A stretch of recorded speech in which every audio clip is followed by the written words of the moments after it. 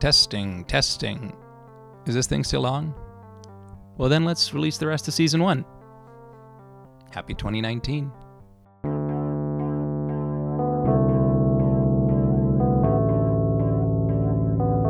America's future depends on its teachers. We've always had a love affair with learning in this country. The educated citizen has a special obligation to encourage the pursuit of learning. Testing is brought to you by Epigrammer, an AI-powered grading tool.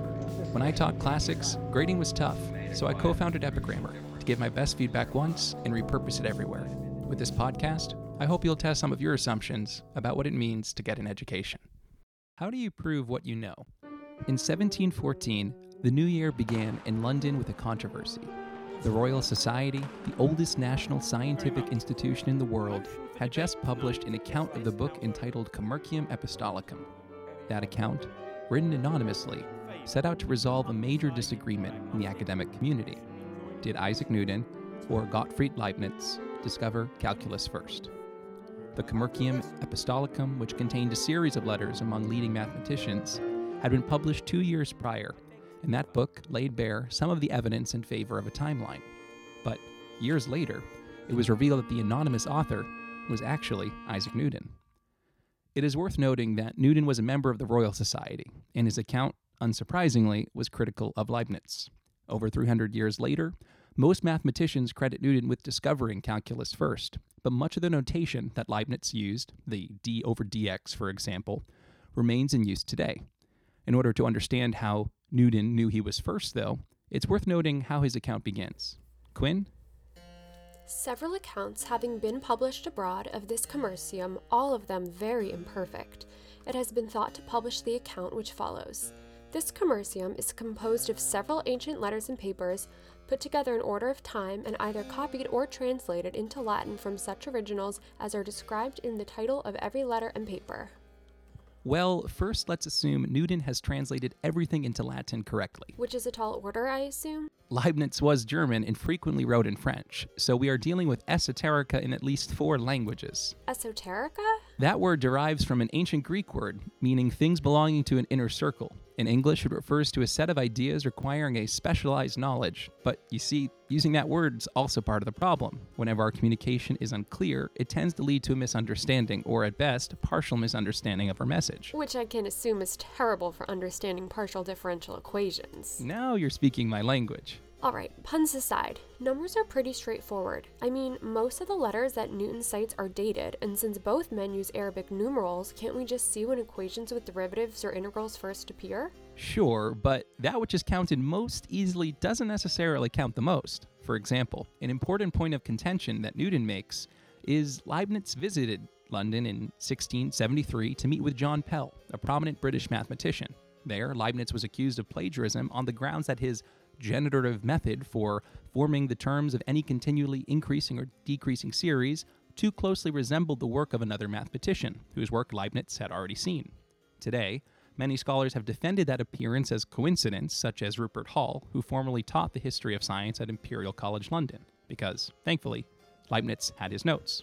You know, back when I was in school, I always thought it was a bit strange that teachers asked me to show my work, but it sounds like note-taking really saved Leibniz.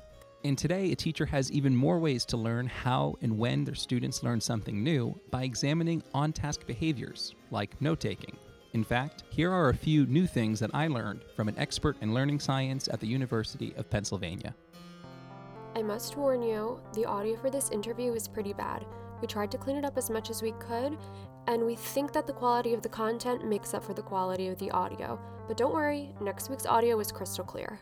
Please welcome to the show, Dr. Ryan Baker, Director of the Penn Center for Learning Analytics. For this episode, Dr. Baker, we began by looking at data used in determining whether Newton or Leibniz discovered calculus first. But could you tell us what determinations of learning or learning analytics look like today? Sure. There's an increasing amount of data about how learners learn from a variety of contexts. And that data typically is not formatted in kind of clean, easy to work with ways, but is kind of messy, and it's got a lot of different types of information, and it's a lot bigger than traditional data sets. Analytics is the practice of trying to take large, messy data and extract meaning from it, meaning that kind of generalizes across context and that we can trust. And it's kind of a new set of methods for dealing with data that's just simply bigger and messier than the data that traditional methods were designed to handle. That makes sense. We identified how interpreting some data, like personal communications, was prone to error, so I wouldn't be surprised if end-of-year surveys or course evals were also problematic per se. But could you give a few examples of current projects which are incorporating richer sets of data in new ways? So we're trying to look at a lot of issues, but maybe one of the key themes to our center is trying to find out things that are happening right now in the learner's experience that are meaningfully predictive of where they're going to be in the future. So, for example, take a kid who is doing math homework online.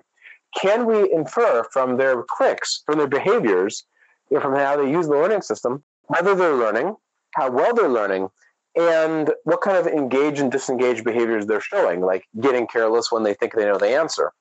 And then how do those behaviors connect to where the student will be several years from now? So, for example, students who get careless in their middle school math work are, once you control for how much they know, less likely to go to college than students who get less careless, less likely to go to a selective college, and if they're getting careless in their math class, they're less likely to major in STEM careers, science, technology, engineering, and math, when they get to college.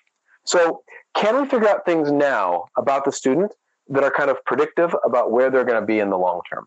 And ideally things that are actionable, that we can pass to a teacher or a curriculum developer or a guidance counselor and say, if you do this, the student's results might be better. So, to interrupt for a second, it seems like what Dr. Baker's saying is that there's evidence that the process in which students learn indicates their mastery of material and also potentially predicts future grades. Exactly. If I'm Leibniz in 1714, I'm really hoping that Thomas Bayes grows up fast, because I could benefit from some Bayesian knowledge tracing. Well, since you're throwing out some big phrases, before we dive back into the interview, let's take a moment to define some terms. The first is BROMP, which we'll talk about in a minute. BROMP stands for the Baker-Rodrigo-Occampo Monitoring Protocol, which is a protocol for quantitative field observations of student affect and behavior. The next term is Blended Learning Environment, which refers to a learning environment that blends typical teaching strategies with technology. They include online digital media and traditional classrooms, so students in these environments should have typical teacher-student interactions as well as more control over their own personal learning. The last term is Bayesian knowledge tracing, which is just an algorithm used to determine a learner's mastery of a certain topic. Okay, back to the interview. When you are identifying someone's mastery of skills or predicting learning outcomes, are you using models like Bayesian knowledge tracing? We use a lot of different methods to capture different constructs.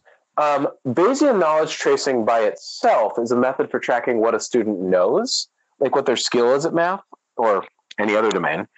But we can use distillates of that model to help us, like you kind of thought, to infer carelessness, because we can look for situations where the student really should be getting it right based on everything else we know about them. This is a problem. They've done things like it 7 times before, gotten it right a lot. And suddenly they answer really quickly and they get it wrong. So it's a combination of Bayesian knowledge tracing and other information. Now, for some things, like whether a student is trying to game the system to trick the software without going on, we actually use models where we send human beings out to the classroom, have them watch kids, take notes on a handheld app, and then those notes are synchronized with the log data, so we can then use what are called classification algorithms to develop a model that can recognize the behaviors that the human being is recognizing, but from the student's interactions with the software rather than standing there and watching them. And that's the BROMP method?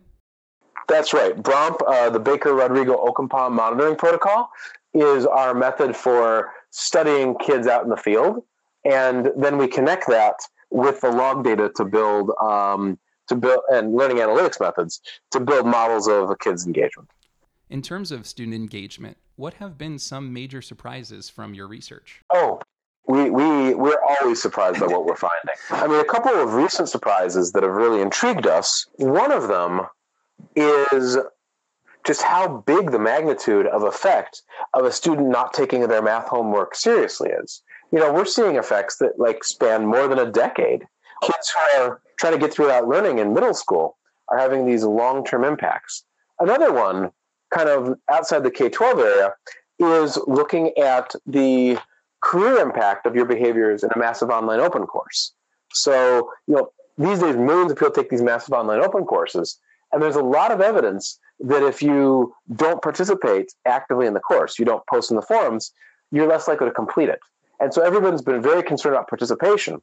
But in our work to actually investigate who goes on to work in that field and to contribute productively to it, we found that forum lurkers, people who read a ton of stuff but don't actually contribute, do just as well in their long-term careers as people who are posting all the time. So that causes us to have to kind of rethink what we think about participation in online learning. Sometimes just being quiet and learning a lot is just as good as the people who are kind of always raising their virtual hands to talk. I feel as if that challenges the argument of the Royal Society in Newton, but to what extent is time on task a valid indicator of learning? There's a long history of people worrying about time on task. Are the kids on task? Are they, goofing off? And our research in our lab we now have kind of a decade of experience in different learning environments to say that it seldom matters as much as you'd think. Like whether or not you're on task at all, in most systems, is not nearly as important as when you're on task. Are you working hard and making a big effort? Mm-hmm. So are you taking it seriously or getting careless or gaming the system? Are you not just working hard, but actually trying to figure out how to get the right answer by using the help systems effectively? So we've kind of really refined, I think, the knowledge of what off-task behavior means.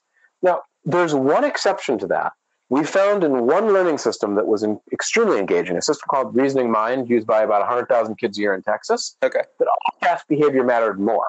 And I think that's because Reasoning Mind is such an engaging system that students are off-task about a fifth as much as they are in other K-12 curricula. And so when off-task becomes very rare, the only kids who are off-task are the kids who are just totally disengaged with their learning. I think you had also mentioned that 80% of studies involved some online component or blended learning environment. So considering Penn's other partners, does that seem to be a trend in monitoring and supporting learning outcomes? Oh, yeah. We are partnered with, a lot of great companies, nonprofits, and university-based online learning environments. And great learning systems like Alex, Reasoning Mind, Assessments, Cognitive Tutor seem to be kind of over time expanding their reach. And that's a good thing because, some of these systems have quite a bit of evidence for their efficacy at improving student outcomes. So I think that we're seeing more and more schools using these blended learning approaches that leverage the best of what human beings can do in their teachers at the same time as trying to support them better with technology. And that these technologies, most of them, not all of them, most of them are realizing the value of learning analytics and trying to use those technologies to make their systems better still.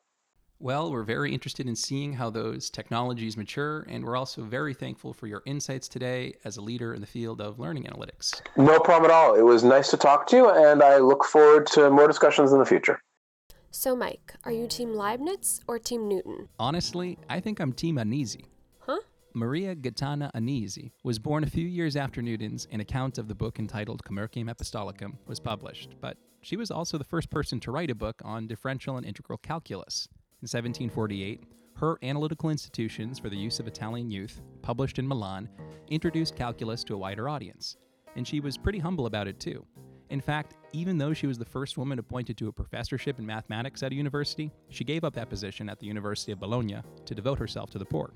You mean to tell me you dislike esoterica? When it comes to leading a good life, that kind of Greek isn't always integral. Nice. Now that sounds like a case against education. I discussed a classical education with Brian Kaplan, right? Tune in next week for part 1 of our series of correspondences on the economics of education. And to learn more about guests on Testing, visit us at testingtesting.fm. There, you will find helpful links to episodes released each week on Apple Podcasts. Or, to learn more about your hosts, take our personality quiz. If you would like to comment on an episode or correct the record in some way as well, write our team at writing@testingtesting.fm. That first writing starts with an R. But for now, pencils down. I'll see you next week.